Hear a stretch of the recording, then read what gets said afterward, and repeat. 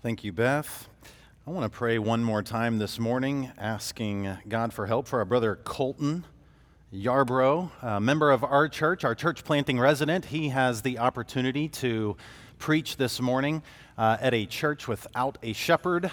And as we preached from John 10 last week about Jesus Christ, our good shepherd, and applied pastoral wisdom to our lives, in that pastors should take Jesus as our example of what shepherding looks like. I just want to pray for Colton this morning. So would you join with me and let's pray one last time. Father, we bow before you. We thank you for Christ Jesus, who is our good shepherd. And I pray that you'd help Colton this morning as he has the opportunity to preach your word to a people that he loves dearly, that you would help his eyes to be on you, Jesus, the good shepherd. That he would trust you and follow you, that he would trust that you would call yours to be your own, that he would trust your words to do the work by your Spirit. Pray that you'd give him boldness and courage to proclaim the word in that other body of Christ nearby. And I pray, God, that you would strengthen him and strengthen that church in a way that would only be able to give honor and glory to you. And so help him. Help me, I pray. We ask in Jesus' name. Amen. Okay. John chapter 10. Thank you, Beth, for reading our text this morning. We are continuing through this series looking at the Apostle John's words, his gospel, his proclamation of the good news, specifically of Jesus Christ. And my title this morning is A War of Words in a World of Works. And we live in the midst of a war of words ourselves, as did Jesus, as we'll see in this passage. But never in the midst of history have we probably been in a greater war of words and display of works than now. Because when my dad was a kid, his father had to go outside, walk to the edge of the street, and pick up the words of the newspaper bundled up with a rubber band. That is, if my dad was timely on his newspaper route that day, that newspaper would be there for him to pick up and to read the words, but he had to actively go and get it. And now, in the midst of this sermon, many of you will probably get a buzz on your hip or a ding on your watch of some sort of words that have been posted online, some news article, some Facebook posts, something that has been said online. That we are being bombarded with words and a display of works, some good, some bad. But we're in the midst of a war of words, and it's on display for everyone to see. It could be about religion, it could be about news, it could be about sexuality, it could be about gender, it could be about food, it could be about health, it could be about whatever, but we are so divided now that if you think one food is okay, another person will probably think that you're oppressed by a demon, as they accuse Jesus of, because you would like that food, or think that way, or vote for that person, or go to that place, or this, that, or the other. And so in the midst of our war of words, we can imagine what is happening in the midst of Jesus' situation then. And there is, though the battles may be different, though the topics may be different, 2,000 years difference, one thing that I know they were in the midst of a war of words then that we still are in now is, who is Jesus? What do you believe about Jesus? Or what do you not believe about Jesus? And the world is divided on that. In fact, I saw this yesterday. If you were here, a part of our International Food Festival event here at the YMCA, there were many different cultures represented with foods from their home countries. And with that would also come many different religions represented, even by their certain dress or even on their tables. And I even had the opportunity to talk with a man from Syria. And just so happened, I was studying for our sermon and reading Syrian history this week because of this passage. And I was able to use that as an inroad with him and to talk with him and to talk about the jasmine that is all over Syria and Damascus and how good it smells. And I too planted and already killed 3 jasmine plants at my house in the past 2 years. So we had more to talk about, but I assumed he was Muslim, and I had told him that I'd been studying for my sermon at this Christian church that meets here at the Y, and said, I assume you're Muslim, being from Syria. And he said, yes, but we believe the same thing about Jesus. And I said, really? He said, yeah, we believe the same thing about Jesus. And I said, well, that's not really true, because you would believe that Jesus is a good person, even maybe a prophet, but I believe Jesus is the Son of God and Savior of the world. And after a long pause, he looked at me and said, you believe what you believe, I believe what I believe. And our conversation was over at that. The world is divided. You either believe that Jesus is who he said he was, or you don't. There's no middle ground. There's no, honestly, that kind of a statement, you believe what you believe, I'll believe what I believe, is actually unbelief in who Jesus actually said that he was. Jesus' world was divided on who he was. Our world is divided in regarding who he is, and yet there is a strong challenge in our passage this morning to believe, and good encouragement and good reason to believe. And if you come in here and you're not a Christian and you have yet to believe that Jesus is the Son of God, the Savior of the world, let me encourage you to listen to not my words, but Jesus' very own words to an unbelieving population of people who did not believe him at first. Believe what he says, and he even gives the challenge, if you don't believe my words, at least believe my works. And so Jesus lived in the midst of a war of words in a world of works, and we too live in the same. If you're taking notes, I want you to note this overarching statement that Jesus' words and works demand a response. To believe or not to believe? You can finish the statement. That is the question.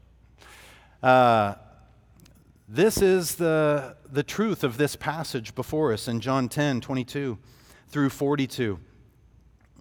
The first note of 2, really, in these 2 sections that Jesus presents himself again could be characterized by this. Jesus' words testified that he was the Christ. Jesus' words in verse 22 through 30 testified that he was the Christ. And our passage comes on the heels of this great discourse in John chapter 10, where Jesus identified himself as both the door of the sheep, but also the good shepherd of the sheep. He said, leaving the temple from John chapter 9, after healing the blind man amidst a group of Pharisees and Jews who doubted him and didn't believe in him, he declared to them that he and he alone was the door and the way to God, to be among the sheepfold of God. And he said that for those who come by faith through him as the door to God, he would be their good shepherd. He would lead them in and out, and they would find pasture, they would find protection, and they would find provision. And this was a sweet blessing. And yet, even after that, after Jesus said that, look at the division, the war of words in a world of works in verse 19. There was again a division among the Jews because of these, what's the word? Words. Many of them said, he has a demon and is insane. Why listen to him? And others said, these are not the words of one who is oppressed by a demon. Can a demon open the eyes of the blind? This is the last story that the Apostle John tells us. And sometime later, this next story occurs, but John puts them back to back to prove a point. In the midst of people being divided over Jesus' words and his works, the fact that he had healed a blind man, he puts forth this story. It's probably a couple months later, after the Feast of Tabernacles. Now we're here at the time of the Feast of Dedication. The Feast of Dedication is also known as the Festival of Lights, which may sound a little more familiar to you. If that doesn't sound familiar, the Christmas time celebration of Hanukkah probably would sound familiar. That's the Feast of Dedication that John is referencing here, giving us a timeline of these events. But the Feast of Dedication, or the Feast of Lights, was not one of the original 7 feasts of the Old Testament. It was like the Feast of Purim in the book of Esther, that the Jews began celebrating their deliverance from the king in that time. This too is a celebration of deliverance under persecution, and it's the persecution under the Syrian Greek king Antiochus, who called himself Epiphanes, which meant God manifest.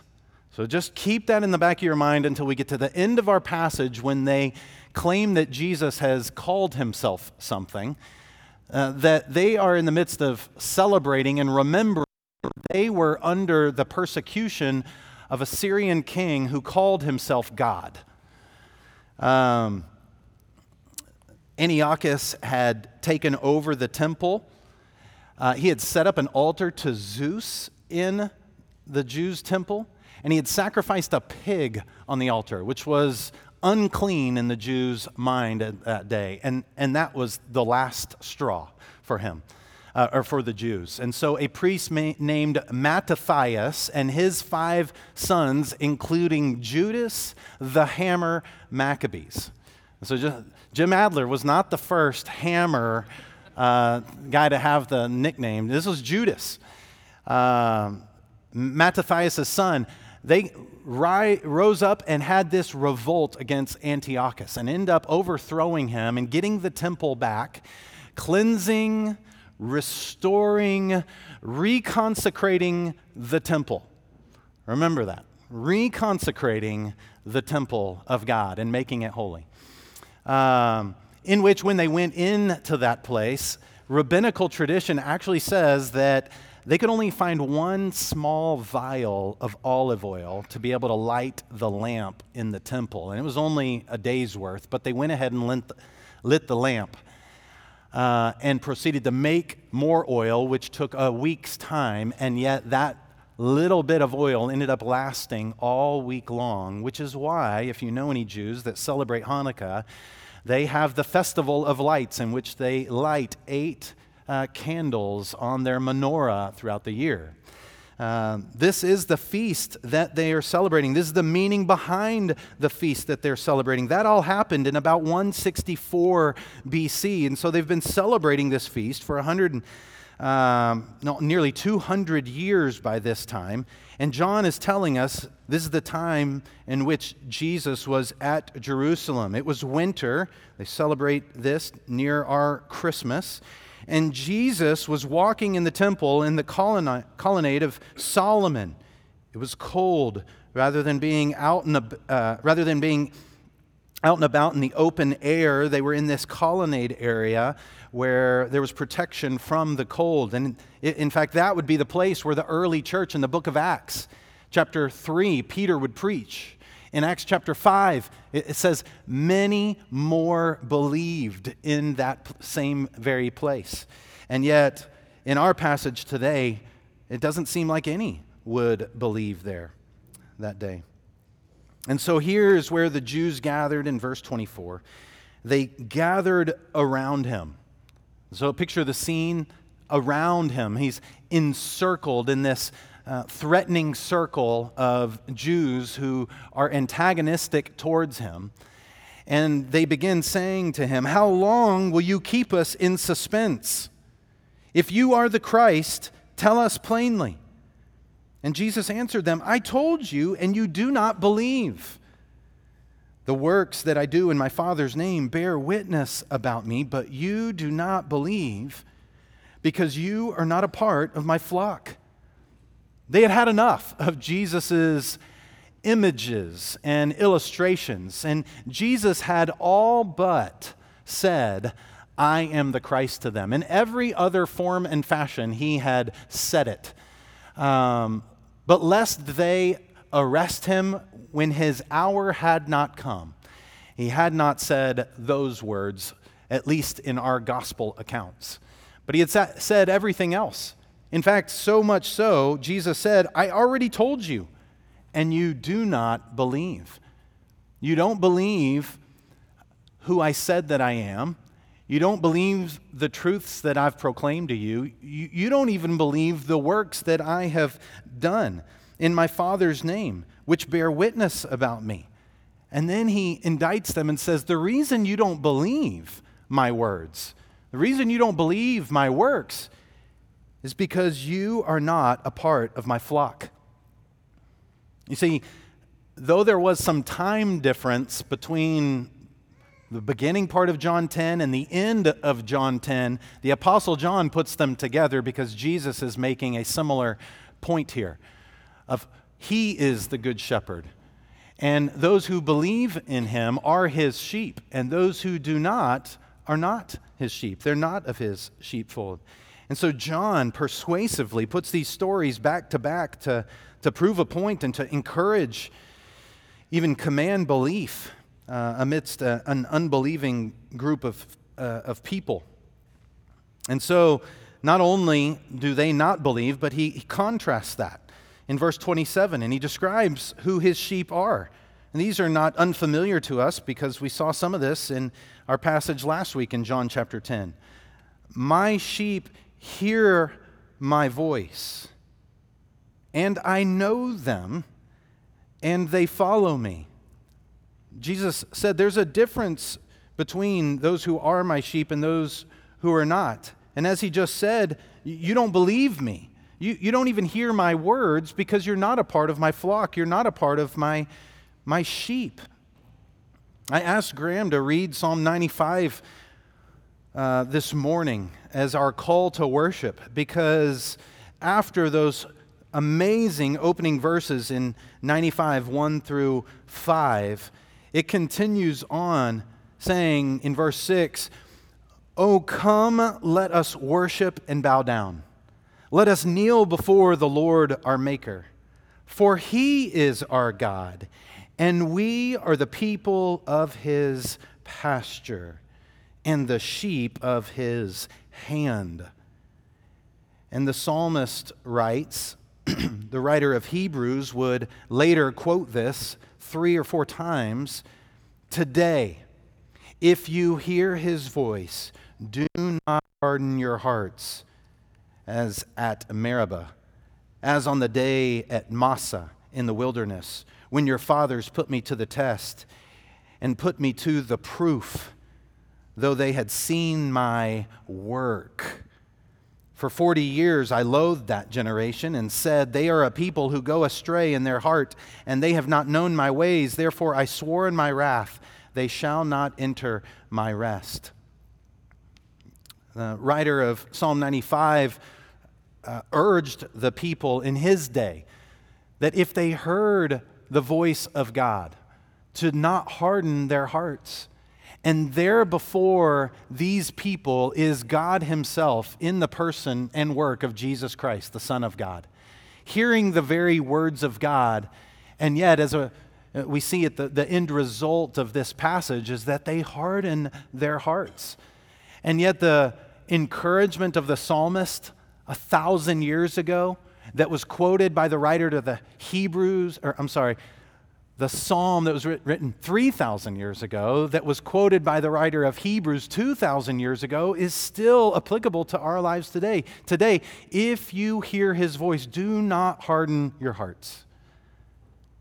Don't act like this group of Jews that are divided about who Jesus is. Accept Jesus' words of who he is.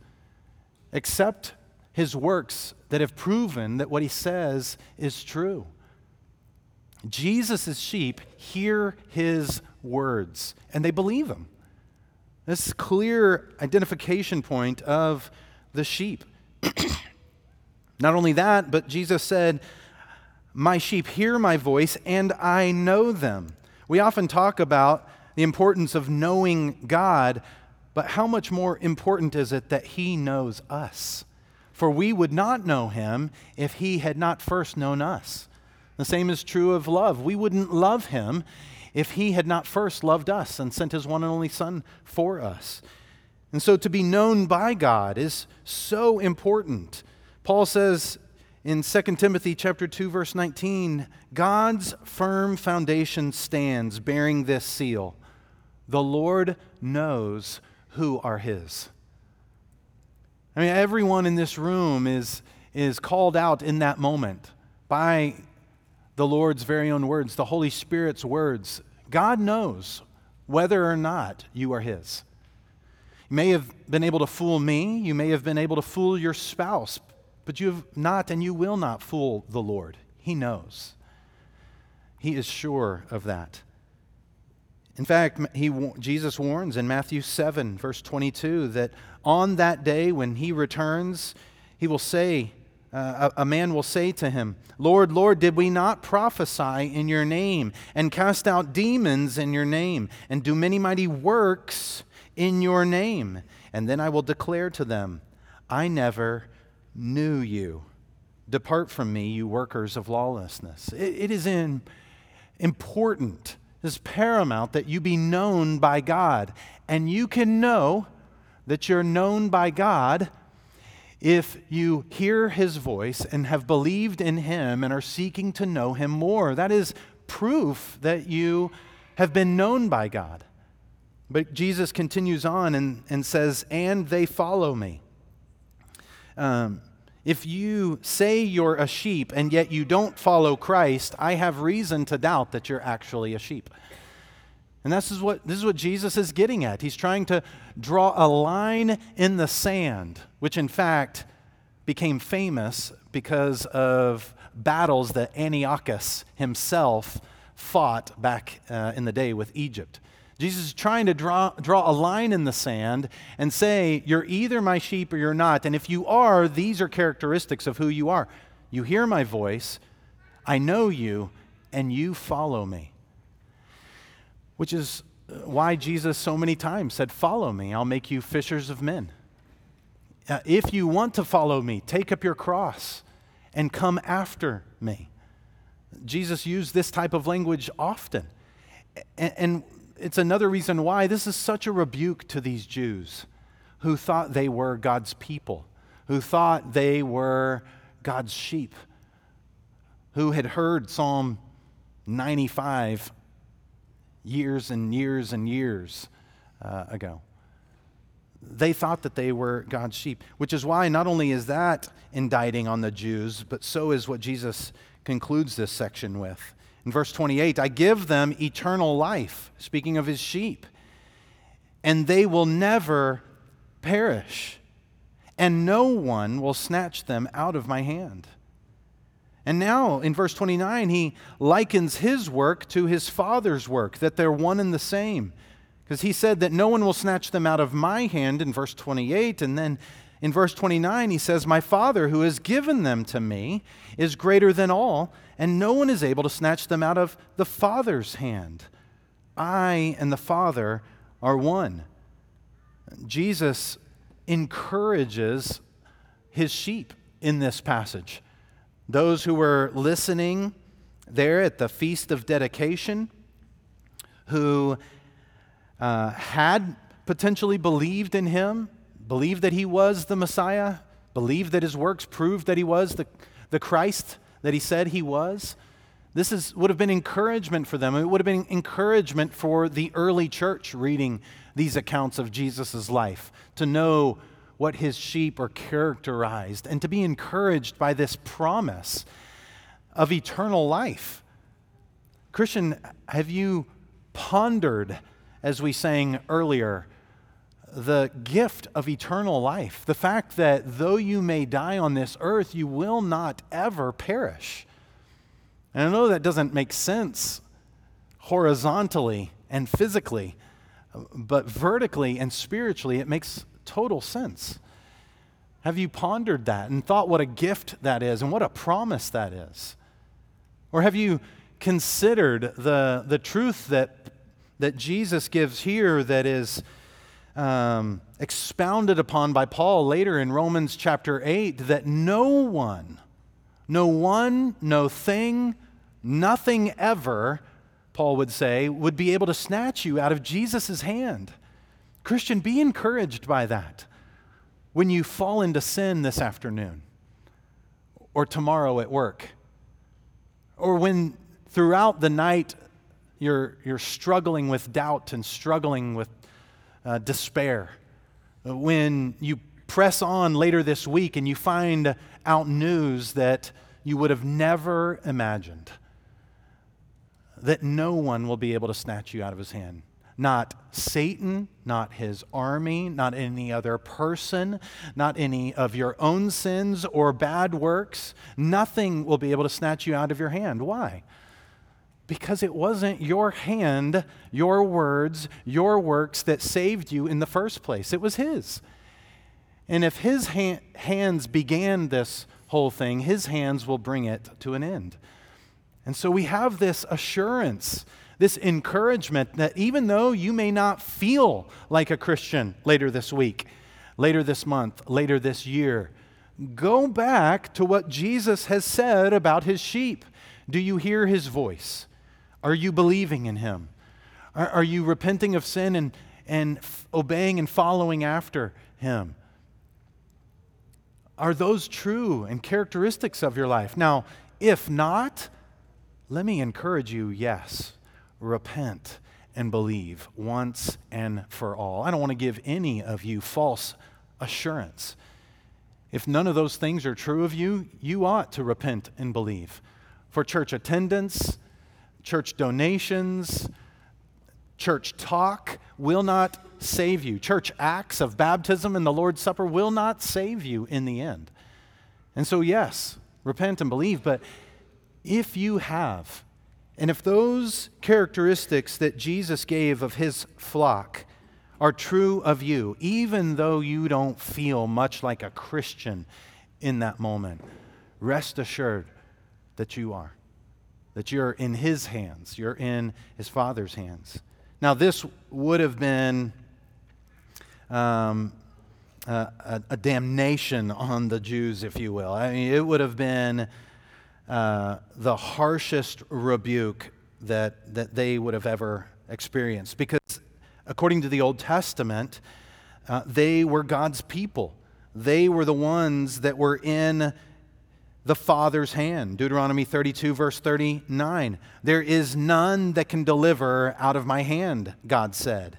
Or Isaiah 49:16 said that his people were engraved on the palms of his hands. But the problem is that there was a group of people that assumed they were in God's hands, engraved on his hands, rather than by faith being known by God, being saved by the grace of God, and being placed in his hands by the Lord himself.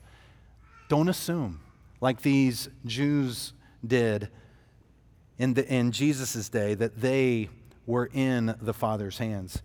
And because that was such a rebuke, when Jesus finishes saying, I and the Father are one, not saying that they're one person, for we sung earlier, praise the Father, praise the Son, praise the Spirit, three in one. Jesus has already, in the Gospel of John, prayed to the Father. They're distinct, and yet they're one. It's the beautiful mystery of the Trinity, worthy of worshiping our God.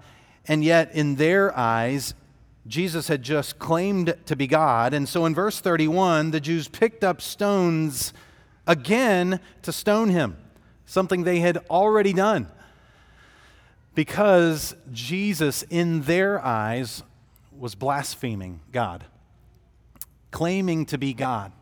And according to the Old Testament, blasphemy was against the law and was punishable by stoning.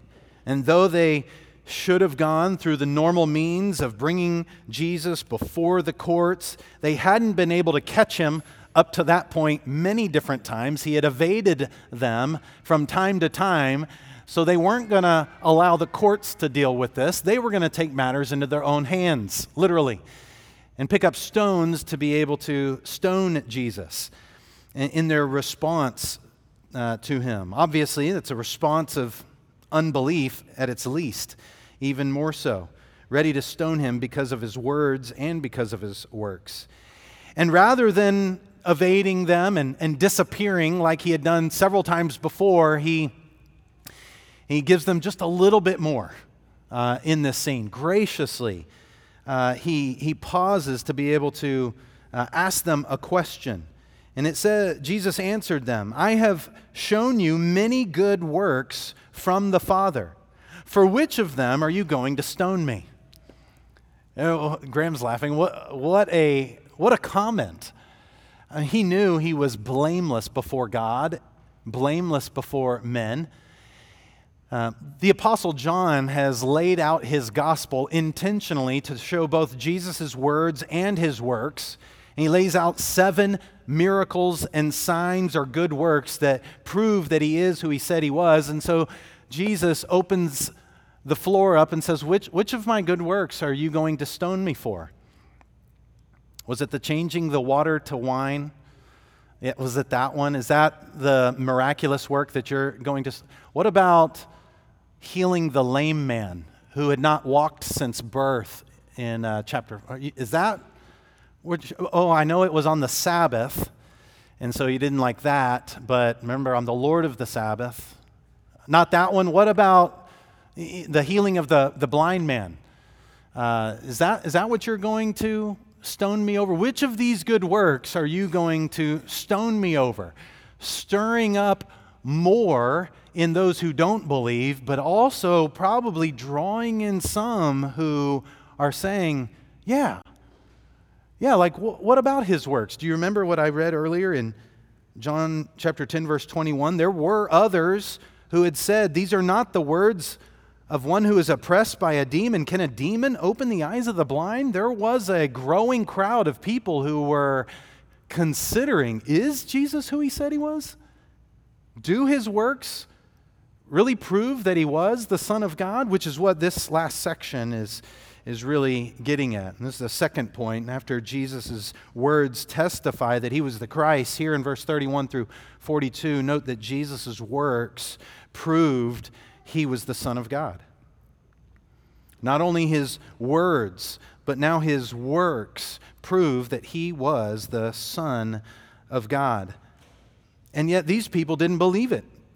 They didn't want to believe that Jesus and the Father were one. They didn't want to believe, like my Syrian friend yesterday, that Jesus was the Son of God. And in fact, that's not just true of my Syrian friend yesterday. That's true of many people who call themselves Christians. People who would even call themselves an evangelical Christian, a Christian who believes in the good news of Jesus Christ. 42%, according to a study in 2022, of evangelical Christians say that Jesus is a good moral teacher, but not the Son of God. 42%. And so this is why in our war of words, in the midst of a world of works that we are living in right now, our culture, we can't take people at their word when they say they're a Christian. Sadly, we have to ask, what does that mean to you? What does it mean that you're a Christian? Because many people who call themselves Christians don't even believe that Jesus is the Son of God, like these Jews here on this very day.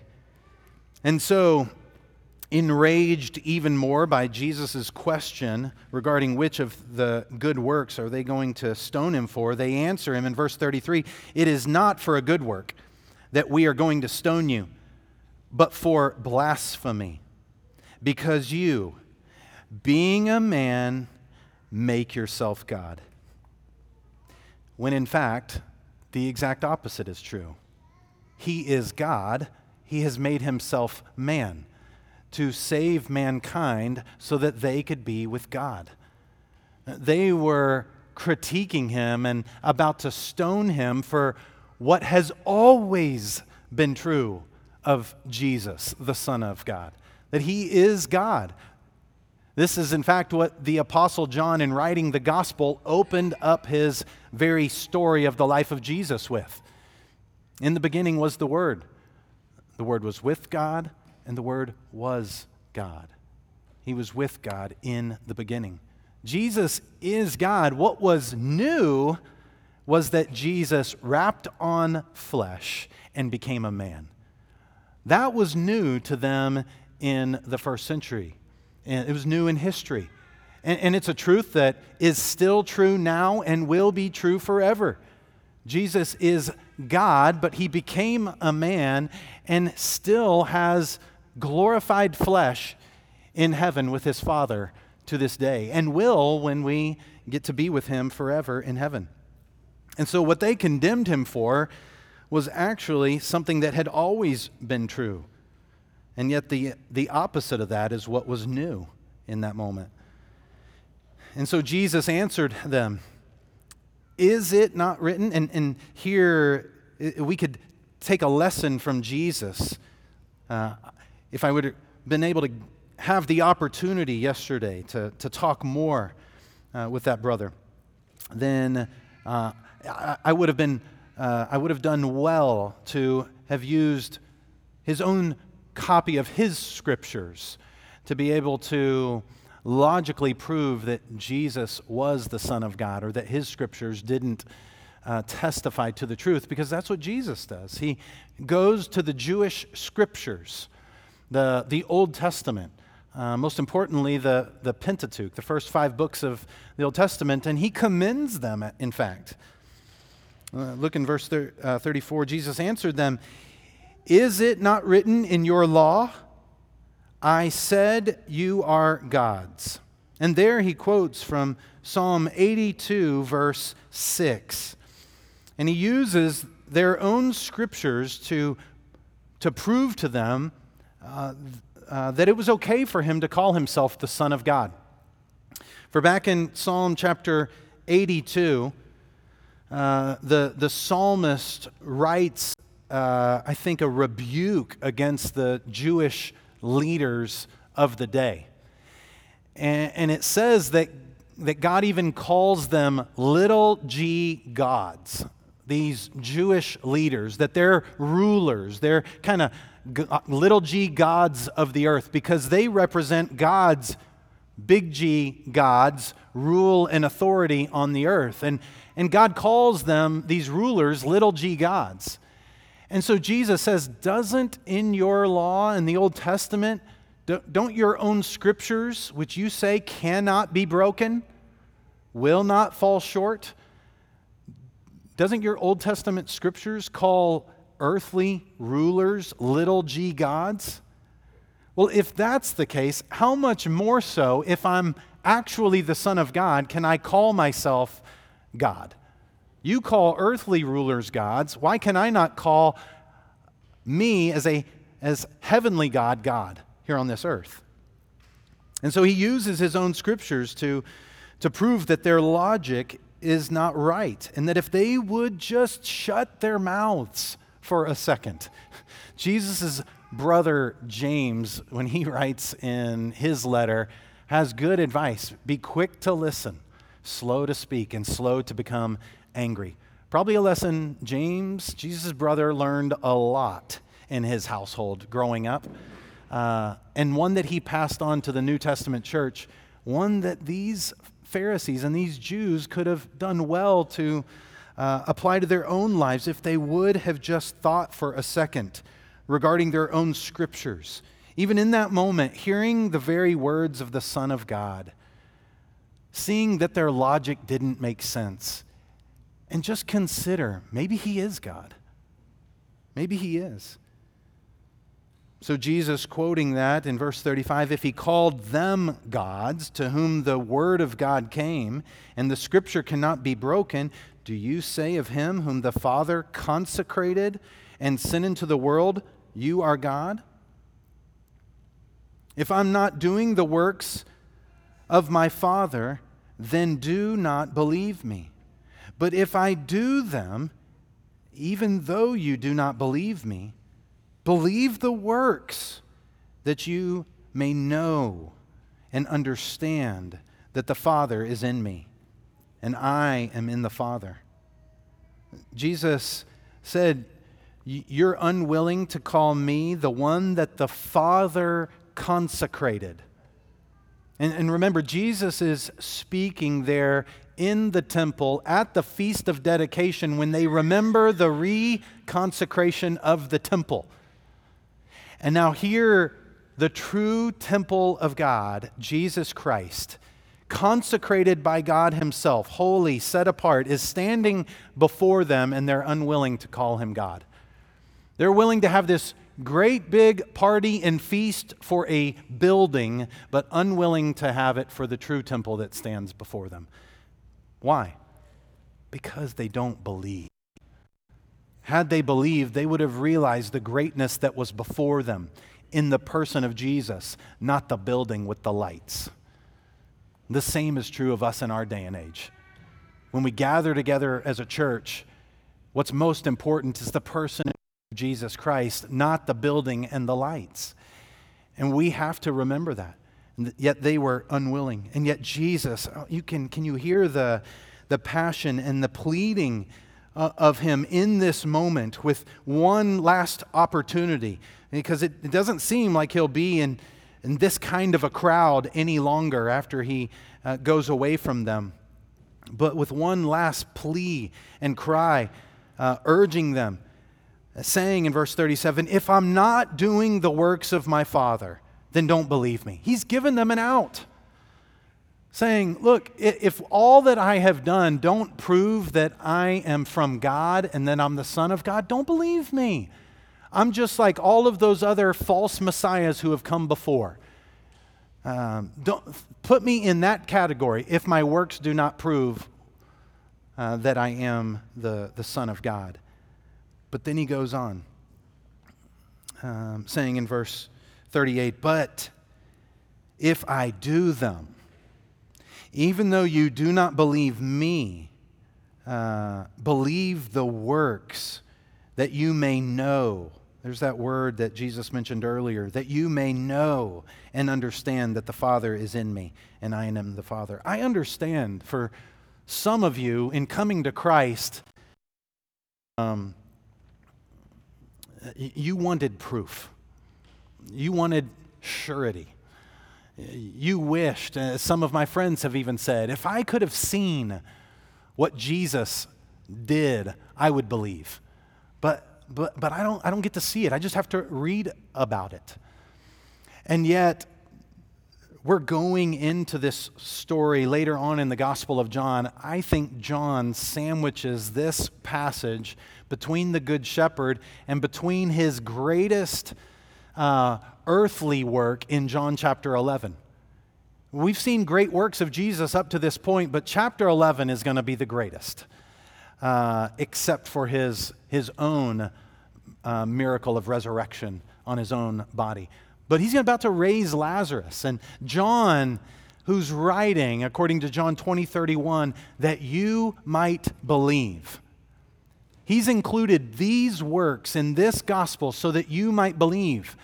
Those who at the end of the first century didn't get a chance to see Jesus' actual works. They weren't there during those times. He knew that his church in the first century was going to be the same for all of those who came after us included. And even though you weren't there, we have this convincing proof from the Apostle John proving that Jesus is who he said he was.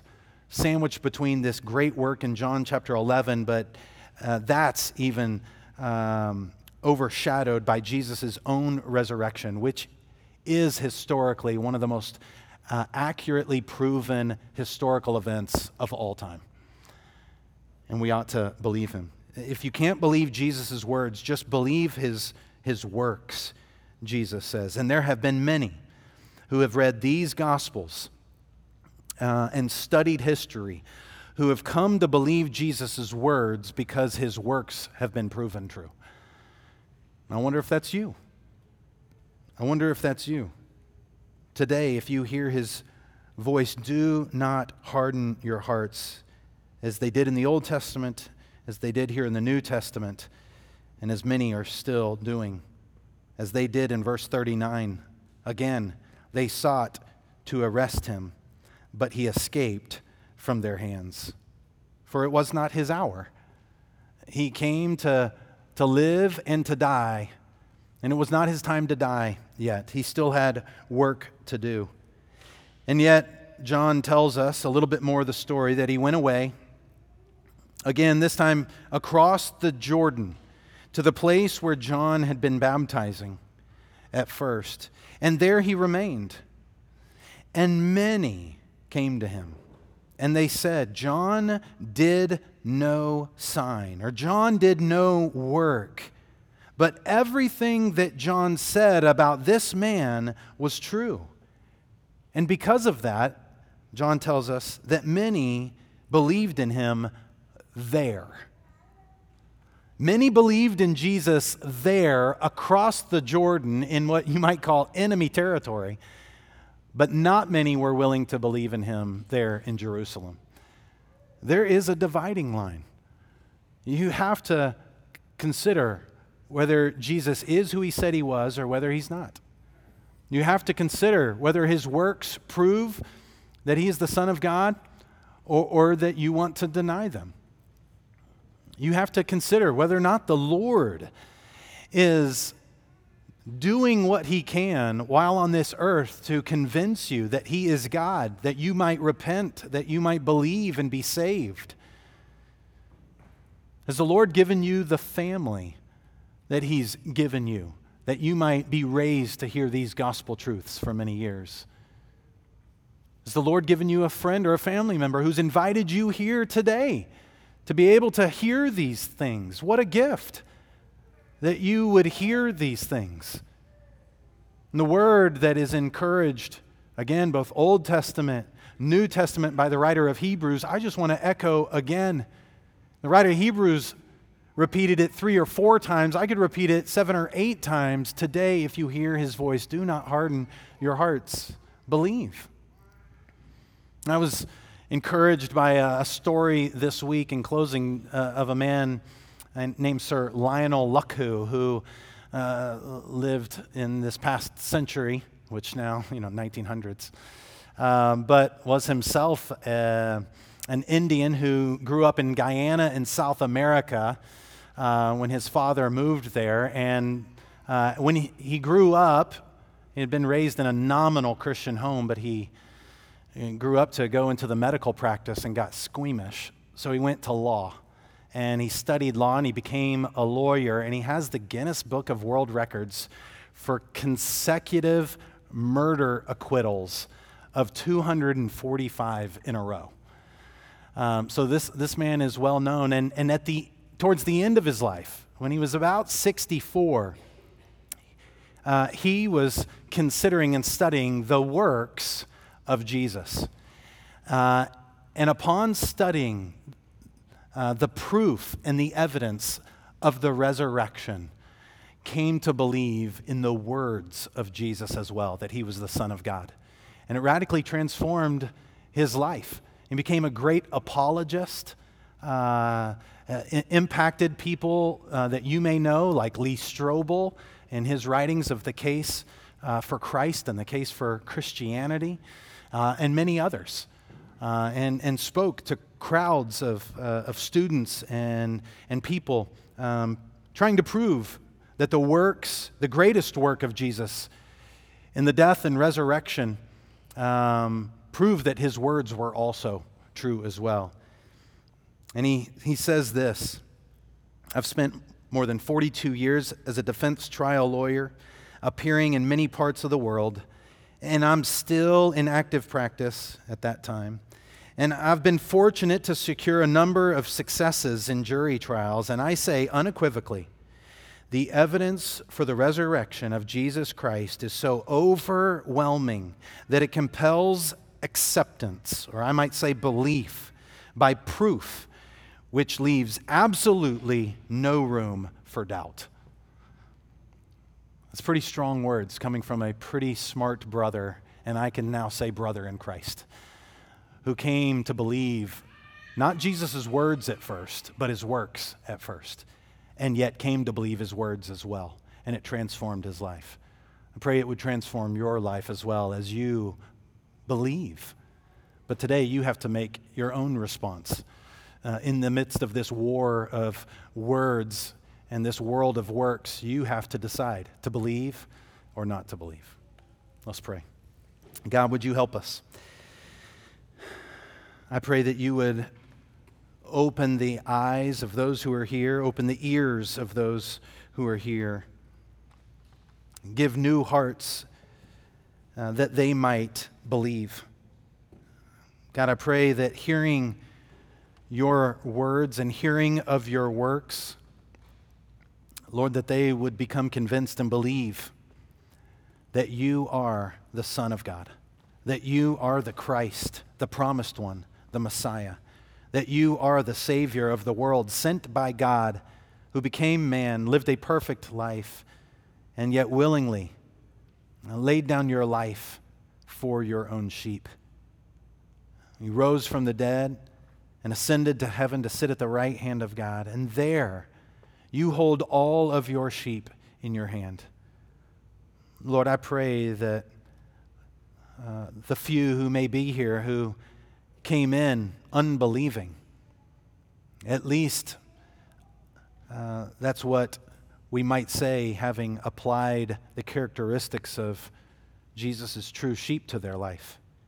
I pray that they would this morning believe, that they would hear the voice of the Savior, that they would be known by him and know him, and that they would follow him. And they, along with us, know and remember and treasure the truth that no one will snatch us out of your hand. That we have eternal life secured for us, and we will never perish. Lord, what good encouragement for us as believers. May we, as Graham led us so well in our call to worship you, for you are worthy. Praise you for who you are and all that you've done, for you've not only created the world in the general revelation, but you have specifically revealed yourself in Jesus Christ and saved us. And so we have much to praise you for. And I pray we would go this week taking every opportunity as your sheep to proclaim these truths to others, inviting them, as Jesus did, to believe and to become Christ's sheep as well, that they too might have reason to rejoice and to hope in this life, knowing that there is eternal life stored up for them. God, have your way with us. I pray that you would not allow any to harden their hearts, as we have all done in the past. We ask and pray all of this in Jesus' name. Amen.